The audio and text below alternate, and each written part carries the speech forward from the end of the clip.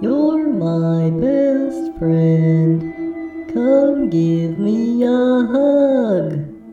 Now it's time to die.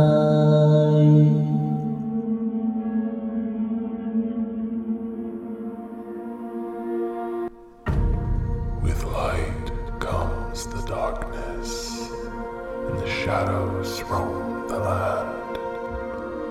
Illumination and umbra come hand in hand.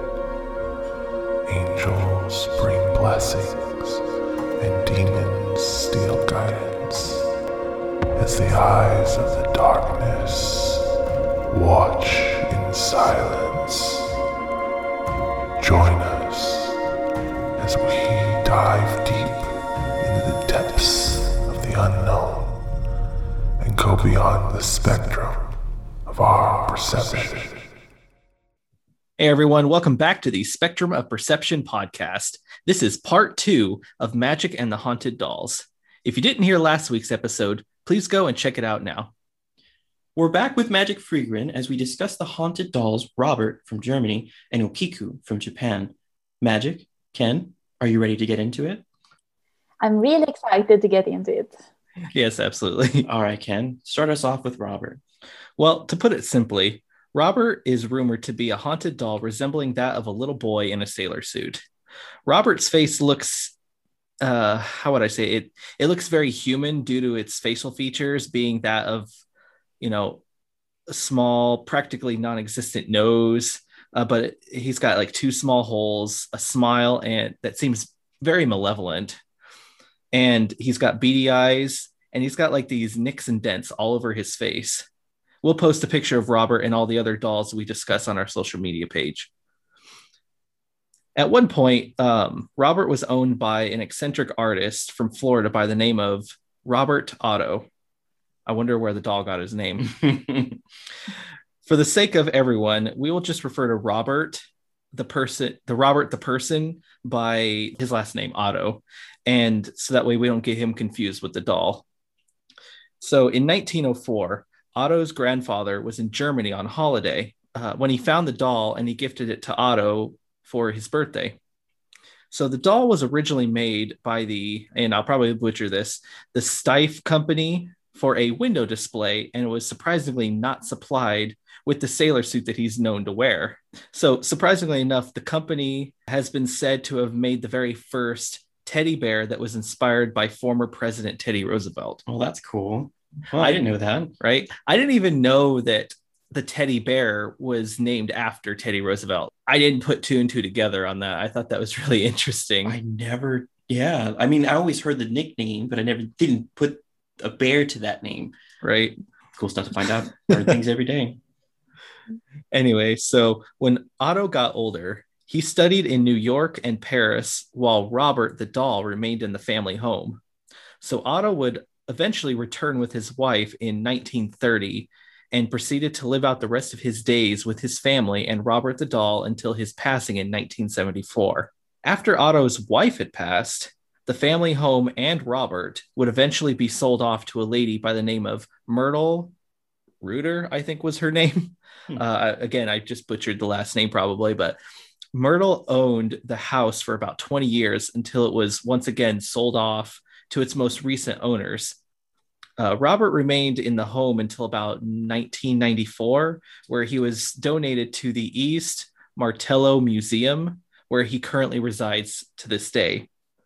Now, I'm sure everyone is wondering, well, where is all the weird and creepy stuff that comes to this? I said it was a haunted doll, but I didn't say anything else about it because, right now, nothing's sounding spooky or unusual.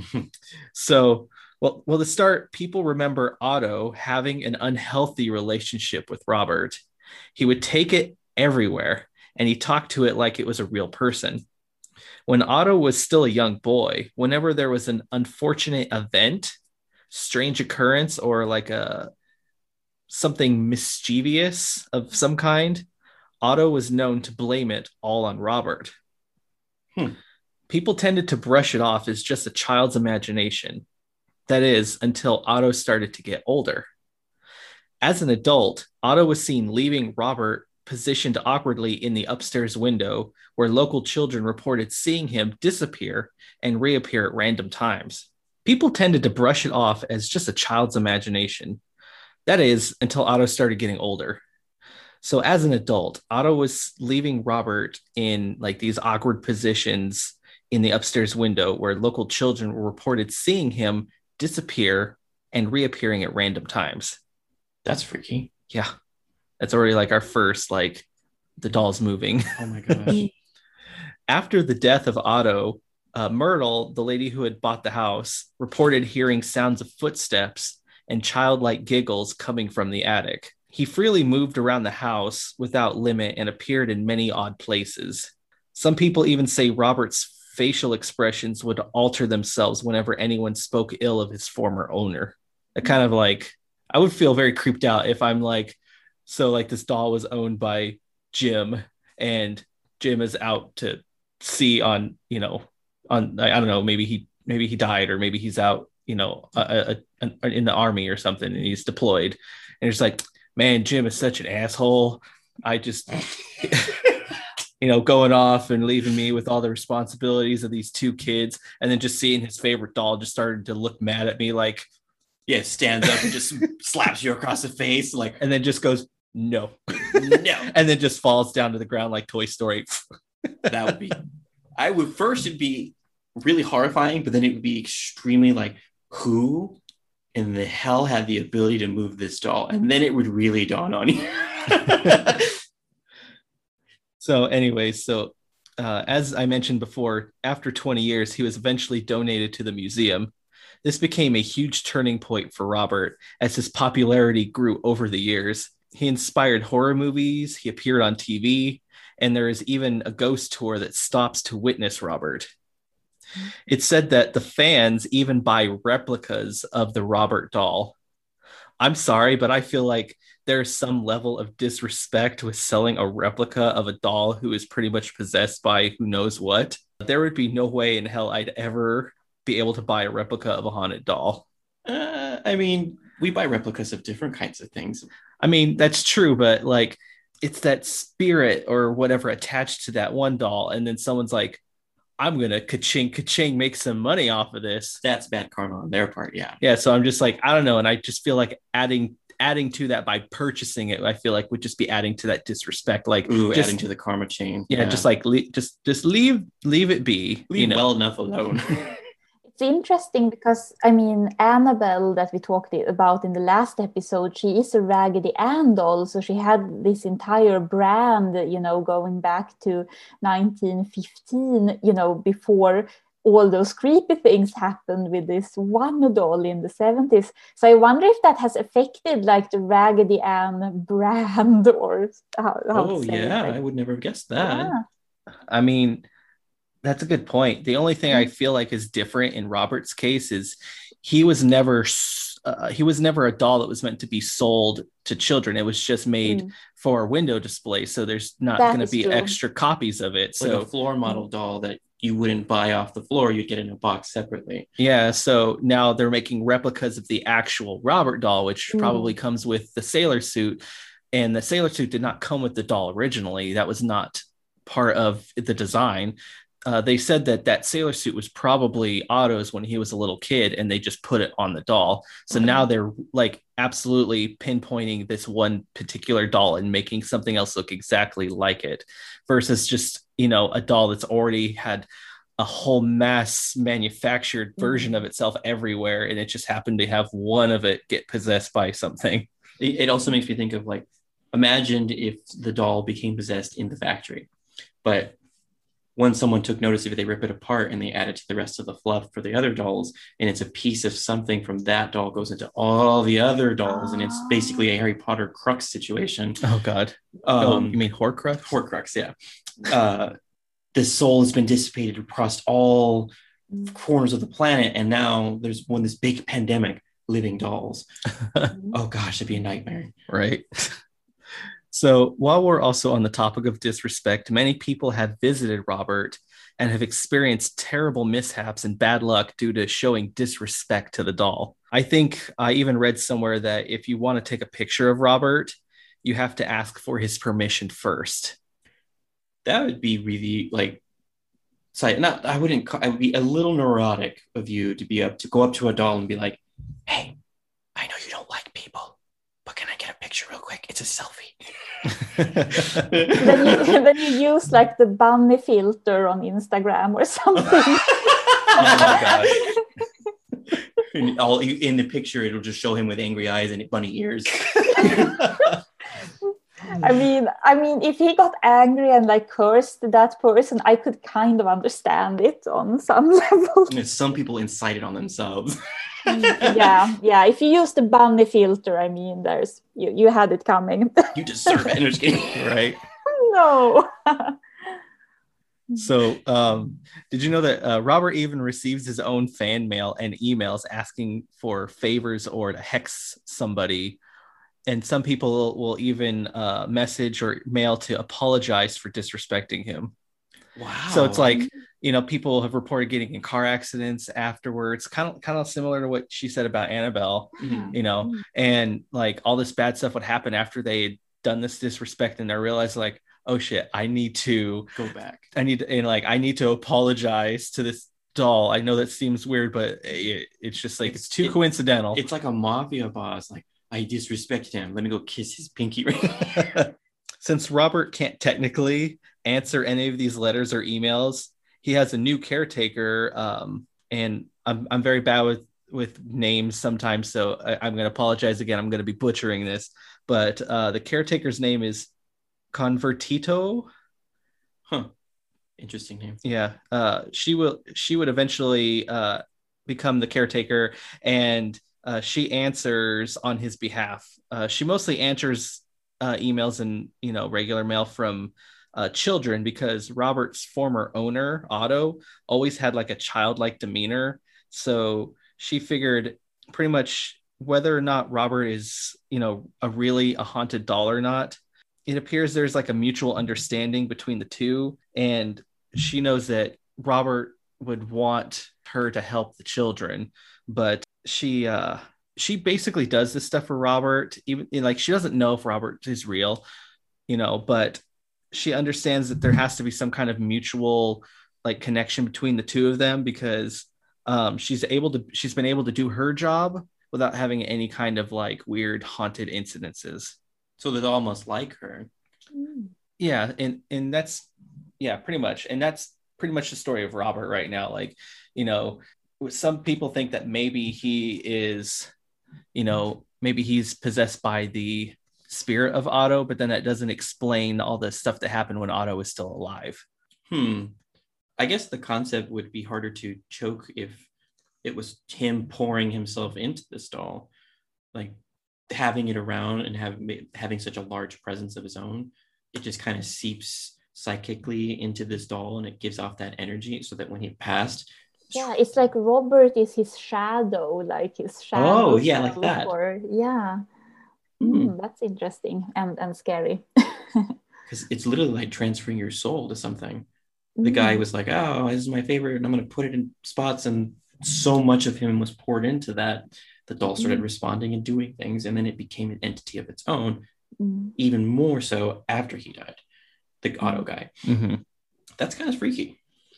It really is. Like, I don't know, I was always intrigued by the Robert story, like mostly because of the fact that it sits in a museum, and people have to pay respect to it if they don't want, if they want to see him, they have to pay respect, otherwise they could be cursed with bad luck. Man, can you imagine you didn't even want to go past that exhibit of where the doll's at, and you still get cursed because you walked by and didn't say your thanks?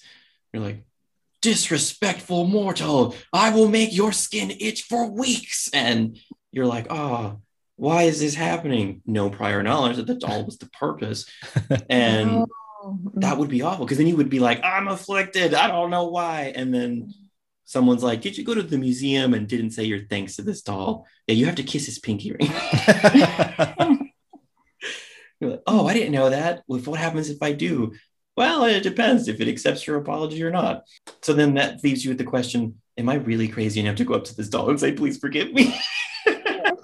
I am not I have no shame. I mean, if it's gonna help your life, I probably would do it too, though. Be like, oh, my life, my skin, it's bleeding. I need to stop. I am sorry, doll. Can I give you a pat on the head? It'd be like, no, and then give you worse conditions. It's funny because like stuff like this plays into like my belief system, like where I believe there could be or there might not be. I don't know either. I need the evidence to prove otherwise. Otherwise, I'm just going to be open to both options, right? So But still be cautious. yeah. So it's like part of me is like, do I really think the doll's haunted? Probably not. But the other half of me is like, do I want to take the risk? No. No, because there's that small chance that it might actually be. So, I'm just going to be like, Robert, would you be okay if I took a photo of you and me? I promise not to use the bunny filter because clearly Robert has his own toy too. He holds like this little stuffed dog. So if an you want, accessory for the doll. yeah. So if you want, Robert, I'll be more than happy to do the dog filter because I'm sure you prefer. No, I'm sorry. I'm just kidding. I don't mean That's any. when he gives you fleas. I mean no disrespect. I don't know what Robert's intent is, but just as a real human being, I'm just gonna pay him respect regardless. Couldn't hurt. Yeah. It couldn't hurt to do that. I mean, in my opinion, if a doll had the ability to cause afflictions, I would probably be first in line. Like, I love you. I hope you have a great day sitting in your glass box. And it's just this doll staring back at you with a deadpan face, like, go away. Because honestly, I always feel like a doll can have a set of personalities, and depending on like the face, could make it more creepy. Like if it's the previous dolls, nicks and bumps and scratches, and even the antique look can look really like frightening. Mm-hmm. And you come across the doll in the middle of the night in a hallway and it moves and you can see it clear enough, you would probably burn your house down. But I mean, I would probably be, nope, time to move, get out. Never. Could you imagine you're standing outside, the house is on fire, and then some like random neighbor or something comes up to you and goes, what happened? And he's like, honestly, if I told you, you wouldn't believe me. And he's like, trust me, I've seen everything. Like he's like this elderly man, maybe in his 80s. Trust me, I've seen everything. I believe in everything. Try me. And you can be like, well, there was this doll that we had in the house. We got it from this place. And they said the name of the doll was this. And he's like, oh, the something doll? Yeah. Oh, you mean this one pulls it out of his jacket? That's a lot better turn than I was going to take it. Oh, I was going to say the old man's gonna be like, oh, you mean the doll that consciously makes people set their houses on fire? And you're like, damn it. I thought that was me doing it. And the guy's like pointing at his house. Yeah, it happened last couple hours. Sorry, I beat you to it. Yeah, it also happened to the Johnsons last week. And then the Olivers, and then the Smiths. They all got burned. That's why we've been smelling smoke this whole week. Yeah, the dolls kind of went on sale really quick, and apparently every kid wants one. I honestly can't remember, but there was a town or a city back in the old days here in the States that the whole town, the whole city or something caught fire. And part of me is just like, was it the doll? Who started it? The doll. I'm so bad now that we're out of high school and everything. I'm so bad with remembering history stuff. But do you remember that thing called the shot that was heard around the world? It was like there was no war going on, but there was a shot that was heard and it started the whole war. I can't remember if it was like the Revolutionary War or the Civil War, but something started. Like no one had started it, but then suddenly, boom, there was a shot, and it triggered everything else. Yeah, and I could just imagine seeing like a doll with like a musket. It's sitting there cocking it, putting the little thing that stuffs the gunpowder down at the bottom of the barrel. What? Why do you have that? Doesn't talk back. Still stuffing it.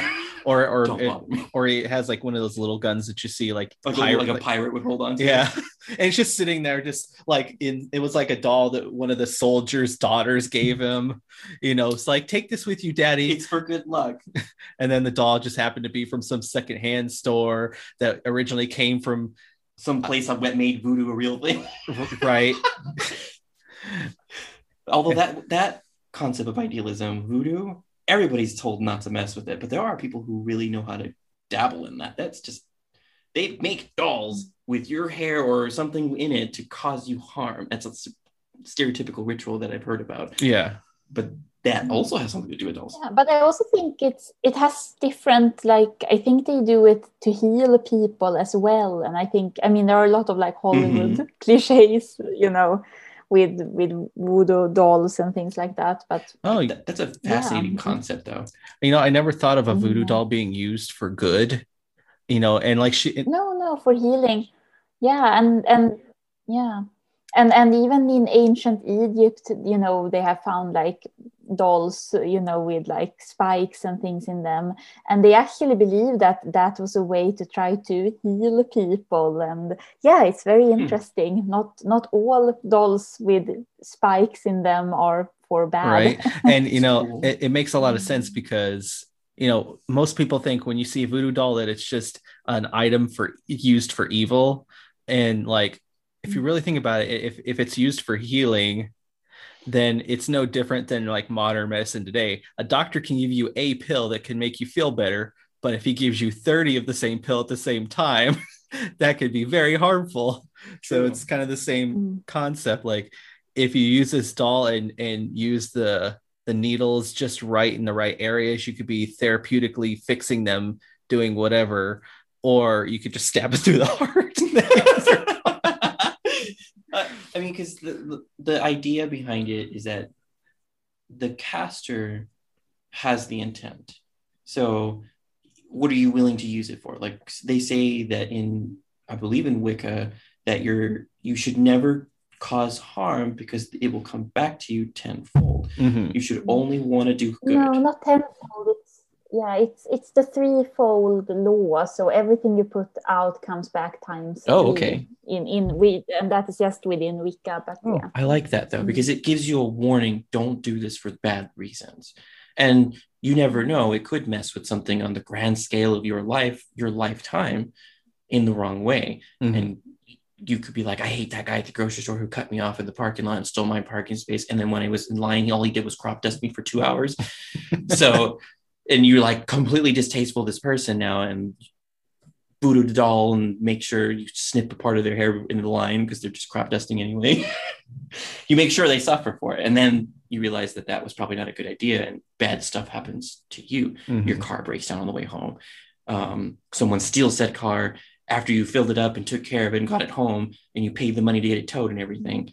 And it keeps rolling until you make up for what you've done. And depending on what you did, could be a long lifetime kind of effect. So like if you made someone get into a car accident, I imagine the repercussion, if it's threefold, if they survive that car accident, the kind of pain that you might be put through is probably way worse. Right. And I wouldn't want to do that. And what's funny is like my belief in karma is like sometimes when I'm like really mad and most of the time it's usually when I'm driving. Oh, road rage. The road rage. I won't like roll the window down and start cursing somebody out, but like if someone cuts me off or they try to like get into my lane and they're almost hitting me and I have to like slam on my brakes, I will get really mad. But instead of wishing something, because a lot of people are like, I hope you die, or I hope you get in an accident or something like that, I think about that whole karma thing. I'm like, I don't want the bad karma, but since I'm still mad and in the moment and still want to wish bad on them, I wish a mild inconvenience. So I'll be like, I hope you run out of gas on the freeway. So it's like it's a mild. I hope a mosquito leaves a big bite in a spot that you aren't allowed to scratch in public. Just make it horrible, like just so like irritating. Like, yeah, your car gets broken down, but you can always fill it up. But a mosquito bite, that's forever. I'm just kidding. It's not forever. It's a couple days, baby. I just think like if I'm wishing someone running out of gas on the freeway, like their car's gonna notify them, hey, you're almost out of gas, and then they're gonna pull off to the side, and then they're going to get out and they're going to be pissed off, and they're going to have to pull out the reflectors, turn on their hazard signal, and they're going to have to hope that they have a gas tank, and they have to walk the freeway until they get to the nearest exit, and then walk to the nearest gas station, and then walk all the way back, or even have to call a tow truck or something. It's like, it's not bad in the sense that it's hurting someone, but it might just really like a inconvenient punishment that's very inconvenient on them. Yeah, that way I figure, like, if it comes back to me, it's like, it'll be like, oh, you get the mosquito bite.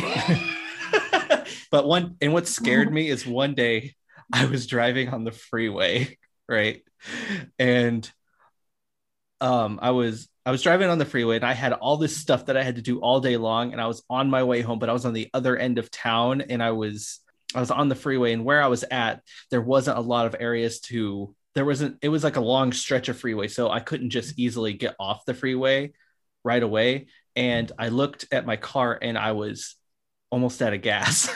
And I'm like, oh my God, all those times I wished that people would run out of gas on the freeway. It's going to be me. Luckily, I found an exit, and I went, and I was able to pull in and get gas, but it freaked me out because I was like, is this my karma for wishing it on other people that I'm going to have it happen to me? Honestly, though. But it's so interesting because I think, I mean, you can get frustrated with someone, and then you're like, oh, I wish they don't, that they run out of gas or something. But if you were to be given the choice to actually push a button, and when you had pushed that button, that would definitely happen, because I think there's a difference between that annoyed thought of, oh, I hope things goes bad for them, and actually wanting to manifest that. Because I feel like it's a bit unfair if we would actually get punished for just having those thoughts without the intention. Because something that you may be in a hurry and you accidentally cut someone off because you're in a rush, you're still being a cautious and good driver. You're not trying to hurt anybody, but there was only that time frame to get in between where you needed to go. Right. And it happened to cut somebody off. It would suck to be punished for something that you have priorities over without hurting anyone else. So like, you wish that they didn't have gas, and then they never make it to the most important thing of their life. Like, let's say a cruise ship that they're going to get married on, and the guy has to drive there, and he's on half across town and has to go to California because that's the only beach around. That takes time, and he gets stuck in the middle of nowhere, no gas line, cell phone's dead, flat tire, no gas. He's screwed. And then his wife thinks that he had cold feet, and then sleeps with his best man. And then after that, it starts going to a snowball effect. So yeah, I can understand how that would really suck. Like, as if I am the type of person who doesn't, I want to say, like, let's say we're in the mall, and there's two tortoise-like people who are just moving so slow in front of you, and there's the store maybe 5 seconds away from getting in there, but you can't get past them, and they're taking their sweet time, and you're like, I want to push you so bad. Like, I really just want to run you over, get out of my way. And it's mainly impatience on my part, but it's also, I don't like being in those kinds of places a long time. I want to get in and out as fast as I can, because I hate big, large crowds. So I go to the mall, and I'm trying to buy a gift for like a birthday for someone I like, and I can't get to the store because it's packed, and there's people in the aisle trying to get to that said store, and I can sit there and I'm internally frustrated. Get out of my way, get out of my way. I want to buy this and go home. I just want to relax. I'm filled with anxiety being here. I hate you people. That's literally sometimes what happens, though. Like, I don't like going to grocery stores because of that same reason. Like, if it's really packed, I'm frustrated. And the moment I notice how packed it is, I'm like, I don't want to be here. I want to go home. I'd rather have it ordered. I don't want to deal with that. I hate people. And it's like, okay, that's not the right way to say that. I dislike being around people for too long, or too many people for too long. That's what I don't like. I don't hate people. I dislike being around it for too long a period of time. Like, oh, it's like when you overstay your welcome, but you weren't invited and you kind of just magically had to be there anyway. Because let's say like a friend of a friend and brought you with and was like, oh, I had nothing else going on, I'll hang out. And then you're stuck with something that, I hate you because you dropped me into this situation. And you're like, I didn't mean to, but it happened. And then, you know, that same mentality where you wish punishment upon them because they put you through something inconvenient really does suck. And even it was small as like a mosquito bit you on the arm and I tried to warn you, but not fast enough. You're like, it's your fault. No, I mean, I think to a certain extent, I think I believe in like cause and effect. If you hit someone in the face, you know, there's a good chance they will hit you back, you know, in that very practical way. But I don't really believe in the threefold law. I don't think that is necessarily true. And I don't think, I mean, I think our thoughts inside our own heads are kind of our playground. Like we can think anything, it's our actions that count. So I think, you know, you can, if you just think, wish someone, if you wish ill for someone, you know, randomly inside of your own head because, you know, you're in a big crowd and you're getting anxiety and you feel like, oh, everyone is so annoying, why can't they just move along? You know, there is no like true intention behind those thoughts. And I think intention and actions are really what it must come down to. I can see that. Like some people would get so mad at someone and just like, I wish you were dead, right? And then someone comes up, it's like, here's a gun, and you're like, no, I can't do that. No, it's like, no, I can't shoot them. No, I don't really want them dead. No, I was just mad. That also makes me think of the conversation piece of, you wouldn't kill the meat you would eat. You would never kill the animal yourself. You would say, oh, I wish they were on my plate, I'm hungry, but you wouldn't personally go out and get the knife to cut the animal apart. You wouldn't personally want to do that. That's exactly what I feel like. If you wish something and then the other person was like, oh, really? Here's your chance. And you're like, no, I didn't mean it. I was just saying it because it felt good to say it.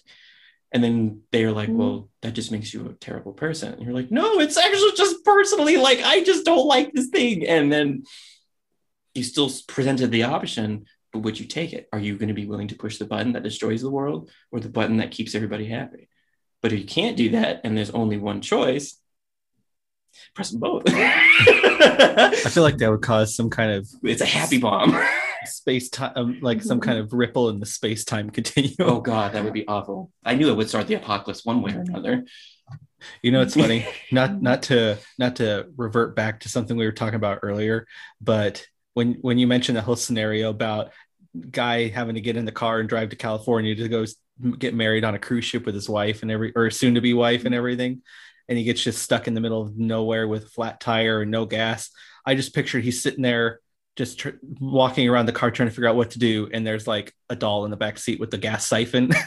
Oh man Because I just, like, we were talking about like the dolls from in history, like, oh, maybe the dolls started the war, or, you know, but anyways, I just thought that was a funny thought that came to my head. But, you know, we still have one more doll that we need to talk about. Oh yes, we do. And I'm sure the people really want to hear about it. In my ramblings. Yes.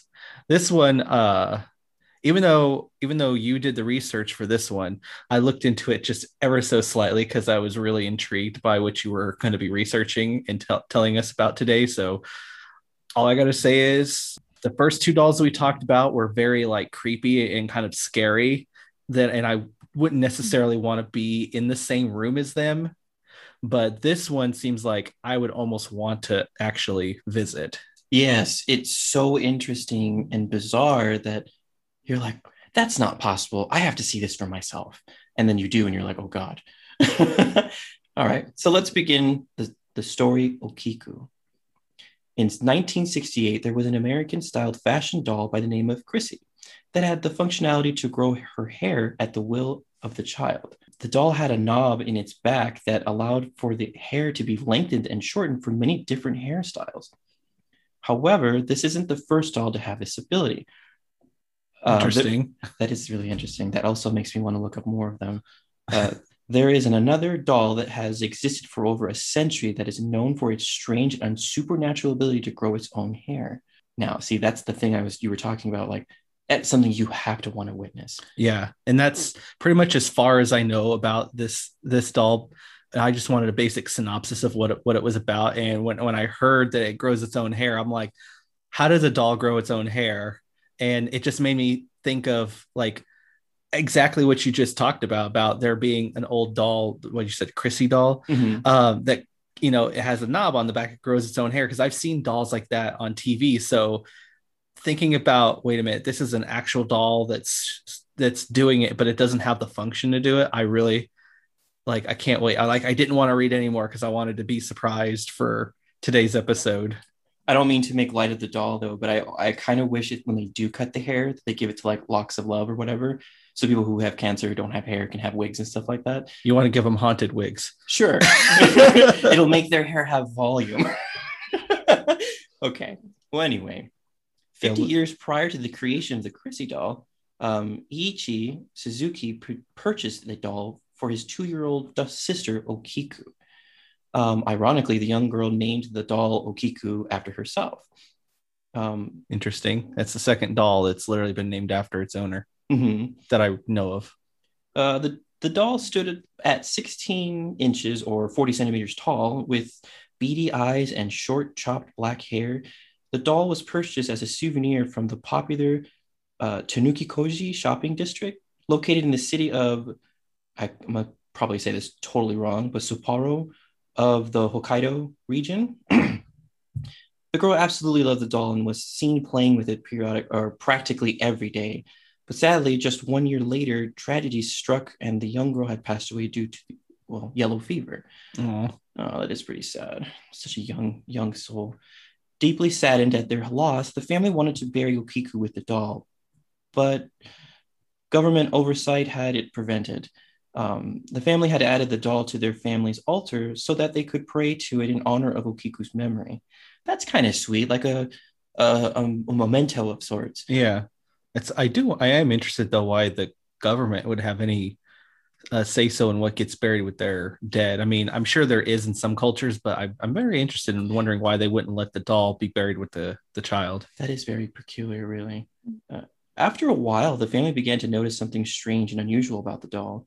Its hair and fingernails were growing. And its fingernails? Yeah, the fingernails too. But sadly, you don't get really clear pictures of that part, but you do get clear pictures of the hair and at different time frames too. It's really, really interesting. The family began having dreams of the doll and sometimes would wake up with the doll near their bedside. Nope. As the year came closer to special dates, such as Okiku's date of birth and date of death, more intense supernatural events would occur. Oh, kind of like what I was telling you about with Irving. Yeah, of the balloon. Oh, that's my gosh. I think that's something about the spirit that if it recognizes that it had a mortality of the day that it came to be and the day that it ended, it's significant because it's like the portal that connects them to this world and the next. That's in my opinion. I don't know that. So like supernatural stuff that included like flickering lights, weird voices, banging sounds throughout the house. For most people, this would seem like a terrifying sight, but for this family, it was a sign that their beloved Okiku spirit still remained nearby. That's also very like warming to know that your loved one is still kind of with you. Yeah. That's I like that idea too. Not to branch off, but me and my wife had found this company that makes an urn that is it 3D prints a version of the person's head that died. Or like a bust almost. Yeah, kind of like a bust, but like it'll look just like them, and then you put the ashes in it. And I'm sorry, I don't think I could have my family member's head on my mantle or shelf knowing that their remains are inside. I would just feel really creeped out. It literally gives me the same vibes as those hunters who put like the animal heads on plaques in their house and they're all staring down at them. I can't stand being in rooms like that. It's not their eyes, it's knowing that those poor things had to die for this moron sport. Right. And I'm like, ew, you don't deserve to have the nice things you have because you just murdered for the sake of it being a game. It'd be different if you were eating the flesh and doing like what Native Americans would do, or any natives, with the whole beast being consumed and used for every part. This was not happening. And that gives me that feeling of, you're going to make a 3D printed of let's say your best friend's head who passed away from some tragic thing. And it's constantly their face, like those pictures with the eyes that follow you in that room. I would never go in the room. I would never go back in that room. It'd be like, you rent that. You stay there. I used to work with this lady at Walmart. She had her husband's ashes in a box, Hmm. and she never displayed it. She just kept it in the closet, like I could see this buried thing go under really things. bad. Oh, it just kept it and really like. Oh, I guess she was more like, he's the husband I hated. Well, no, like she didn't hate her husband from what she told us, but I just found it awkward. Like, why would you keep your husband in the closet? Maybe it's not something that people are comfortable with having. Like my family with my grandfather, we didn't keep him in the urn for very long. We ended up wanting to spread his ashes somewhere. And I had the dream maybe weeks ahead because they had talked about a plan about that. So I guess, had that in my mind. I literally thought, if I had to keep the ashes in the house, this person's never going to be laid to rest. It's not in hollow ground or anything like how we were supposed to believe that the dead are supposed to be treated. Mm-hmm. And so it kept getting me bad vibes. So I kept like bringing it up almost like every weekend, like, let's go take it here and let's spread it out. But then I think about, what if I kept some of it, and because you can turn some of people's ashes into like a diamond. You can compress it. You can do necklaces, rings, a bunch of things. You can do a bunch of stuff with the ashes of the dead. Yeah. But the fallacy behind cremation is that you're not just getting the person you just burned. You're getting also other people's ashes as well. And it's very like, oh, I didn't think about. I mean, I literally had to go through this experience with my grandfather because we cremated him. And the tray that they put them in, whatever, had a bunch of ash and pieces of bone and a bunch of other stuff. And I'm like, can we clean that out first? And they're like, no, we don't have time. And they just threw them in there. And I'm like, That's shocking. I didn't know that. You get other remnants of other people, and you wonder why those who keep them might have spirits in their house. Right. It's so interesting because to me it's so different, because in Sweden, you are not allowed to have like someone's ashes like in your home. Like, you have to spread them, and you have to spread them, after a certain time and everything. Like, you can't keep the ashes in your house. Like, it's not. I think that's what it's like here in the States, for specifically this Arizona where we are.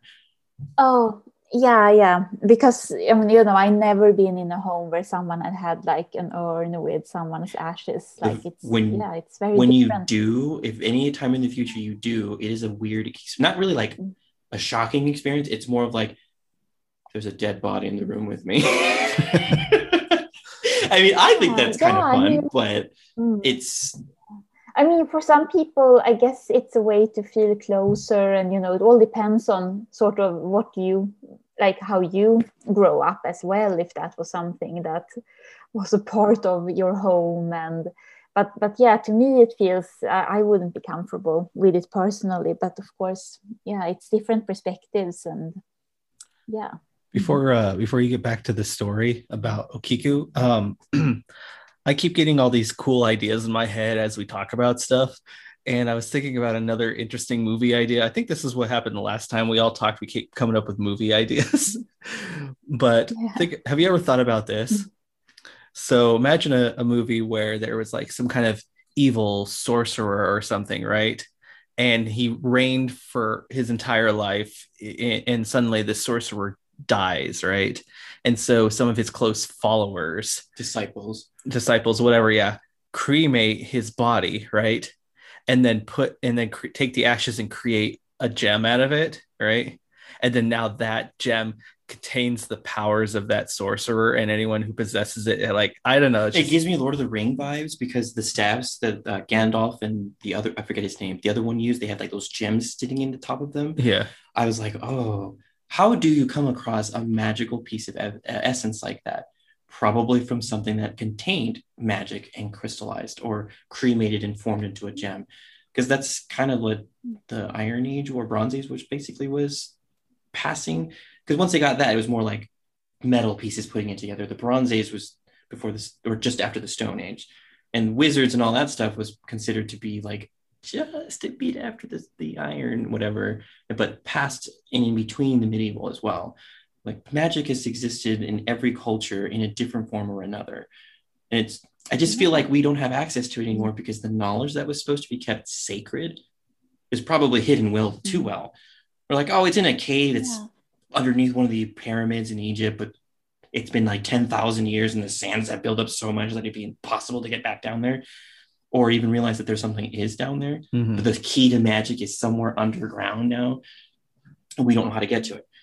Like, oh, Well, I mean, it's so different. I mean, magic has always been like in those underground communities, like even after the world got more and more like developed with science and everything, there has always been that sort of underlying like different groups and secret societies and all those things. Like, I don't think we will ever completely lose magic, but of course a lot of things, it's kind of like when you think about the Library of Alexandria and how that I've was always burned, and all that knowledge like of those ancient practices and philosophies, and it hurts your soul. it does. Really. 'Cause Mhm. throughout history, history in itself was constantly being torn apart because of religious aspects and all that stuff, the Inquisition and all that, and just cultures not liking each other in general. So a lot of our history has been quote unquote deleted from us. And so maybe the concepts of back then, the mysticism that they had access to, at least in their minds, is no longer available because all that history's been erased. And it's like, oh, how frustrating, because it actually could have existed, but we killed our own history off. How dumb. Like, how I always kind of wondered, like, what right mindset must you be in to think that that was okay to do even back then? Like, where's the morality in this? Even now, morality is kind of a situational thing as a group too, like society, but an individual has to start it and then spread it. So it always comes from a source before it becomes a whole. Mhm. And that's the person I would love to meet and be like, yeah, we're going to remove you from history. Goodbye. No more spreading your lies and your garbage. Like, get rid of this karma that's forever screwed the earth from what it should have been. I would love to have time traveling about abilities. If that could do that, that's what I would use them for fixing the things that we're tearing ourselves apart at. Like, oh, this war could have been avoided if this person didn't get shot because they dropped their own gun and went through their foot. Well, let's take the gun away from them. Like, do small things that won't completely change the future, but also set things back into place where they should have been, rather than losing all of our history, some of like cultural backgrounds that existed, some things that even explain like societies that existed past what most religious people believe. We only existed 2,000 years ago, when there's proof of us from 15,000 years ago. And they're like, oh, that goes against the Bible. And then they're angry about it and they try to destroy it. Mhm. So you have those people a lot. It's just, you have those two types of polars. One that's just, it can't exist no matter what. And the other who's like, oh, I see it differently, but it's also really asinine. So I'm like, no, I'm good. But imagine if we had access to magic. What would our lives be like if we could use magic today? Like, think of like Fantasia, how Mickey Mouse does the levitating of the brooms and cleans the whole house and he's just dancing with his wand. I would die for that. I would just be like, I don't have to clean myself. Snap of fingers. Yeah. I mean, that of course would be, if you could just wave your hand and have your entire house clean, that would be really cool. But from my perspective, I use magic every day, so it's like, oh, that's cool though. I mean, manifestation and everything, healing, and a healing thing would be also great for me, because I go through enough complications. So do you want to know what I would do with magic? I would have her come on our podcast and start doing some episodes with us. Right. Oh, that'd be great. That's true. Yeah, I'm here. Magic is here. Isn't magic great? I love the play. I'm sorry, I love playing on the word because I just love being able to put it towards, because her name is Magic. Anyways, it's even spelled like the word too, so it makes it work in a lot of ways. Anyway, she should get back to let's finish the story of Okiku then. All right. So the family took great care of the doll for the next 20 years, until like 1938, when the family had to relocate for work. Not to interrupt you again, but I'm feeling a very similar vibe with Robert. Because Robert, really? Yeah, 20 years, and then suddenly they're giving like, I'm done. Here you go. In fear that Okiku's spiritual abilities were linked to the distance of her grave, they gave the doll to the Manichi temple to watch over it. The monks have reported that the doll's hair grows about 10 inches or 25 centimeters long and is periodically trimmed and cleaned ritually every March 21st. I wonder why that day. Normally, it would be dangerous to tamper with a doll that is haunted by a restless spirit. However, one of the monks supposedly had a dream where the spirit of Okiku had personally asked for her hair to be taken care of. Wow, can you imagine? It's like taking a little quick power nap and you're just kind of like, you're on quote unquote duty and you have a really unique dream that the doll itself is communicating with you. And you know that the doll's hair is growing because you can see it, but it wants you, not somebody else, personally to take care of them. You're like, you can go to a Great Clips or anything like that, but the doll's like, you have no cosmetology experience. I want you to fix my hair. Just the kind of giggles. But yeah, like that, I would be fascinated if the doll was like, this is unmanageable. Can you please help me out? And if it were to be like, I won't haunt you if you help me. Be like, oh, okay, well, that's an even trade. It's something that is minimal as that. If it was asking me to take it out to like Mount Everest and I had to leave it at the peak for 20 hours and go back down and then go back upward, I'd be like, screw this doll. I would never go through the trouble. But the doll's only asking for a small favor. Please take care of my hair. And I'm like, oh, I'd almost think I was a little lunatic though, because like, did I just give this doll a voice? In my head, like I heard something talk to me, like, oh no. But then you'd be like, calm the voices down. Comb the hair, calm the voice. Anyway, back to the story. And we apologize if anyone's hearing cars outside. One just decided to drive by. Yes, they love the noise here. Anyway, to the story. To this day, not a single person has been able to explain how or why this doll's hair and nails continue to grow.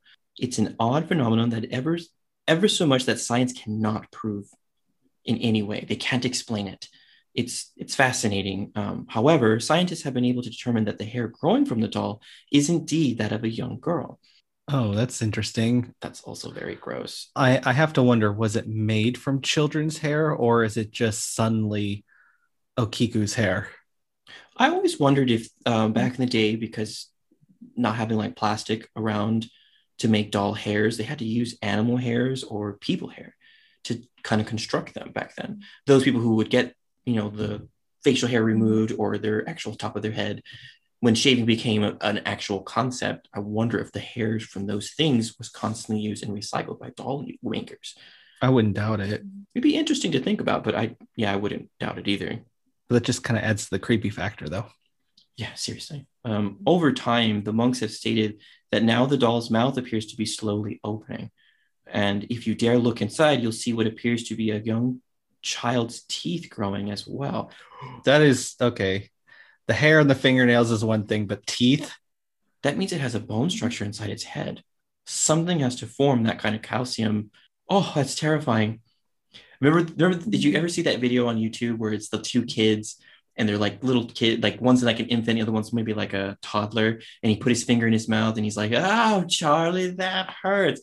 I literally had this moment of reading that part about the teeth in the doll's head, that if a kid was curious enough to put its finger down in there and get chomped, it would freak them out for the rest of their life. I would never.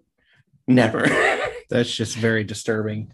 I have to wonder. So they, science said they couldn't figure out why the hair is growing, but yet they determined it's actual children's hair. Now, obviously, that could have, like we just said, that could have came from, people who used real hair in the construction of the doll.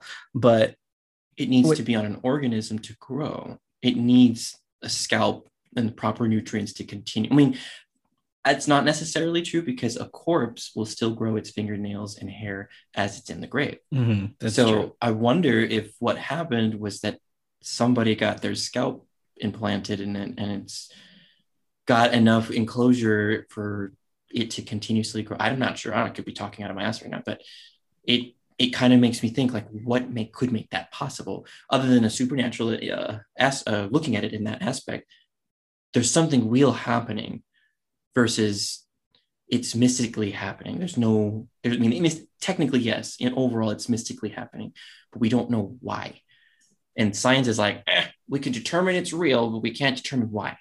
That's the scary part, that a doll is able to. Yeah, I really wonder I mean, how they have examined it, because I mean, obviously they have taken like samples of the hair itself, but I wonder, have they, because I feel like they need to x-ray this doll and like, what does it look like inside, and, you know, take tests. And I wonder, have they been allowed to do that? Because I mean, it doesn't sound like they have any results from that kind of examination. But I mean, I feel like we really need to get to the bottom of this. I honestly you know? would love to take a trip to Japan just to see it myself. Yeah. That would be an interesting trip and a good reason for it, not just to go. And you know what's interesting is when she, you know, I was thinking the same thing as Magic about, you know, they need to do some kind of scans on the doll, because and I don't remember exactly what kind of statue it was, but it was a decently sized statue, and I want to say it was a Buddha statue, but I could be completely wrong. But when they were examining it, because it was a really old statue, and when they scanned it, there was an actual body in the statue. Oh, that's actually part of this culture that used to put their elderly decrepit into them. Like they're past they're like mummies, basically, inside these stones. And it's somewhat like a coffin, really. It's just a unique form of doing it. And there's even like temples in other parts of the world where they don't even use the same like process of mummification, but the bodies are well more preserved than the mummies that were using mummification. It's straight, like you look at this person and you look like they're a little dried out, but they're still all whole. They're not falling apart or dusty, and they were there for thousands of years. Wow. And they can't understand how that was even possible. There's still, I mean, this was discovered maybe 12, 14 years ago, and they were like, we don't know how they were able to do that. Even with the technology that where this body was like dated from, they didn't have access to so many things that could help keep their body preserved, but somehow they magically were able to. It's like a Tibetan or something like that, like one of those kind of like far off East. And I was like, wow. But those are like the monk cultures too. Who practice control of their own physical energies or spiritual energies. They practiced that in the past. That's why they are so sequestered out in the mountains. They're not worldly involved. They're not obsessed with things. But they also devoid any sort of attachment to the real world. I have a book called Something to Buddha, and it teaches you about the attachments of the world, like love, personal effects, like your watch, like you're so drawn to it, like you can't live without it, kind of, you tell yourself that, but you can't. The Buddhist will teach you that none of that's necessary to be happy. You need to monitor your thoughts and constantly keep yourself under control, because you can still love, but you cannot be attached to it. Meaning you can have a partner and still feel affection for them, but you will not be attached. Like if they walked out of your life the next day, you'd be like, all right, I was happy that it happened. I'm not sad that it went away. I really wish I would have had that thought pattern when I got divorced. Yeah, I think everybody wants that feeling that it shouldn't feel sad, but it's hard to kind of convince yourself because it's something that traumatically ends or has ended in a way that you didn't want initially. Like relationships in general can have that. That's the kind of the risk love is. Love is needy, love is greedy, love is all sorts of things. It's both positive and bad, and it just depends on how you go about it. And so everybody's interpretation of love is different. And I had to recently learn that for myself. My love for you isn't like I want to date you. My love for you is like a brother, a friend, a family member. And like for my actual family members, which are different from in that same aspect, I love them in a different way. But the attachment is involved in both sides of that. Because if you lose your mom or your dad or whoever, and you're close to them, it's going to affect you. That's called being human. But the Buddhist tells you that you're doing this to hurt yourself. You shouldn't feel this kind of pain. It's okay that we have to understand what's happening, that you did suffer a loss, but you should not continuously suffer dwelling on it. Move on. And that's so hard to do. Like no one has ever lost anybody who's ever been like, okay, I got to go to the grocery store. Guys, he's dead. Funerals are over. Awesome. No one's ever been, unless they hated the person, but no one's ever been like that. No one's ever been known to be such a deadpan human being that doesn't care. Mm-hmm. I think, and on some level, every human being has some level of empathy, whether they recognize it or not. Because there's serial killers who would rather kill people but love animals and never harm them. On some level, they have an emotional attachment to that. And they treat animals because they know that they're not the same as people. And I'm a huge psycho murderer thriller documentary person. Like, I love watching that stuff. Yeah. Getting inside the mind of these people is so fascinating. You know, I don't know why I keep interrupting your stuff. It's just you keep reminding me of things. Pour the ideas. But like, that's true what you're saying, because I was listening to this other podcast the other day. The podcast is actually called The Grim Mystics, and I actually know I actually have talked to one of the hosts of that podcast, and I would highly recommend our listeners to go check them out. That's Grim Mystics with 2 M's. And you know, what's funny is this is not even a plug for, like, they didn't ask me for this plug, but I just like their podcast so much that I just want to just mention it. But they talked about a story. I want to say it was like 2 episodes ago. And it was about a little girl who had this terrible life when she grew up. And when she became like the ages of like 11 or 12 or something like that, she started killing other kids. Oh, wow. But then when they were talking about, when they were trying to get her and her friend who also helped with the killings when they had them on trial, someone mentioned something about like, oh, well, we found a link to like a bunch of dead animals or dead cats or something in the area, and they were trying to pin it on her. But this was the only time the girl had any kind of emotion. Like, she was like, I completely like didn't give a damn about that, and then suddenly emotion. Yeah, so there's like no care for the kids that got killed, but was just like, I would never kill cats ever. Like, was the only like real emotion that she showed. So it's like, it's very interesting that you mentioned that, because that's true. Like, I feel that, because I don't like people enough to be like, yeah, you deserve to live kind of thing. I'm more of like, this cat who's trapped inside of a home, who doesn't have access to all the things that they're used to, is suddenly being trained to be a captive. It's, in a sense, every pet is a captive, and they're forced to live to your bend and rules until they obviously act out and they get disciplined. So think of them as that they're the constant Stockholm syndrome. They don't get a choice. And imagine what that must be like for somebody who's aware of it. A cat doesn't really care because it knows it's going to get food eventually. But cats domesticated themselves. True, I think that's to come with us. Yeah, I think that was their version of like, you know what, we're smart, we're gods, we're gonna make these humans worship us, and one day thousands of years later, we're gonna be the most popular thing on the thing called the internet. I think. I imagine cats in Egypt were like, we know the things from the future. Osiris has given us knowledge.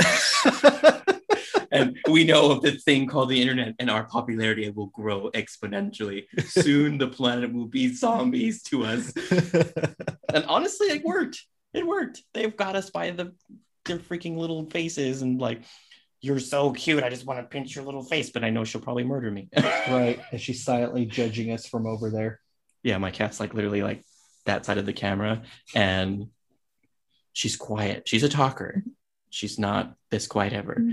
But I think she understands what we're doing, so she won't talk. She'd be like, I want to leave, but I'm gonna make noise so you understand that I want to leave. I swear, one of my favorite comics I've ever read was like the 2-panel comics, was the dog saying out loud to itself, these humans, they feed me, they take care of me, they give me a home, they must be gods, right? And then the cat says the same thing. They feed me, they take care of me, they give me a home, I must be a god. This must be my new temple. That's a good one. That's actually really great. Oh my gosh. Because honestly, we treat them like the God-given gift to us, because they're so precious. Oh my gosh. And it's fun to watch them do things that are like making them chase the little red laser or a string or something silly. And you seeing their reaction and like, oh my God, it's so funny. And you're like, why is this so funny to me? It's because we're watching a lesser being do something stupid. And we're kind of mean like that as it's like people in general, like everybody does this. We make pets do silly things for our amusement. It's not like we're cruel and unusual, because it also gives them something to engage. Because cats are very like, I need attention. I will meow to get it. Dogs, they'll whimper and whine, but they tend to know I'm gonna leave him alone, or I'm probably gonna get yelled at or something. Because my dogs were always like super emotionally smart. So if I was having like a bad day, she would know to come cuddle. She's like, okay, I'm gonna hang out here with you. You look sad. And same thing with the cat. She knows when you're struggling with something. I don't have emotional support friends. Well, I like to call them that. They're adorable. Anyways, we should probably wrap up this episode. We've already discussed all our dolls, and now we're talking to people about cats and wizards. Just ramblings. So again, we want to thank you, Magic, for being on the podcast with us for 2 full episodes now. So that's awesome. Thank you so much for inviting me. Oh, absolutely. I mean, you've just been a pleasure to talk to, and you make some great content on your YouTube channels, and we were honored to have you here. And honestly, I kind of think that there's different types of doll and puppet stories I think we could get into in a later date, and we'd love to have you back for those. Oh yeah, we would love to see how you create your dolls and what you do to design them and what inspires you to do that. I would love to see that. Yeah. Just because I've always wanted to learn how to sew and create things like that. I'm just not that great. I feel like I'm putting her on the spot when I say this, but I think it'd be kind of cool if we could like appear on her channel at some point, just like as like she guest starred on ours, so like I kind of want to guest star on hers now. Just sort of like, it'd be kind of fun to do like an educational. We will have to come up with something. But yeah, so we'll let our audience know if that ever happens. But so just as we said in the last episode, where can our audience find you if they want to check out your content? Well, you can find my doll stop motion horror short films on the YouTube channel, The Secret Doll Society. And if you want to hear about my personal ramblings and mysteries and art and the spirituality and things like that, you can go to the channel Miss Magic Girl TV. And I am also on Instagram as Miss Magic Girl, where I just post creepy dolls and random art things. And I would love it if, come friend me there. And we will make sure that all of Magic's links are going to be in the description and in the bio for the episode. We'll also make sure that they're posted on our social media, and they'll also be on our website. So you can also find us at our social media sites, which is The Real SOPPOD, which is The Real Soap Pod on Facebook and Instagram. And you can visit us on our website, soappod.com. That's SOPPOD.com. You can go there to listen to more episodes, check out some information about us and any little extra stuff we add. And you can also request for a particular episode or story, or even to be on the podcast. And it'll just ask you to, basically send a message to us, and we'll review it and we'll see if we like it, and we might be able to make it into an episode. So any kind of interesting thing that our audience is interested in, we'd love to hear it, because Magic had reached out to me based on a post on Facebook, and now we've made 2 episodes with her. So anything's possible. So we would very much love to have more content creators, or even just fans in general who just love the topics and want to talk about something that they love and they're very knowledgeable about. So just go to our social media or our website and just let us know that, if there's anything you want. And we're happy to deliver. So anyways, thank you everyone for joining us. Again, thank you Magic for joining us, and we will see you all in the next episode.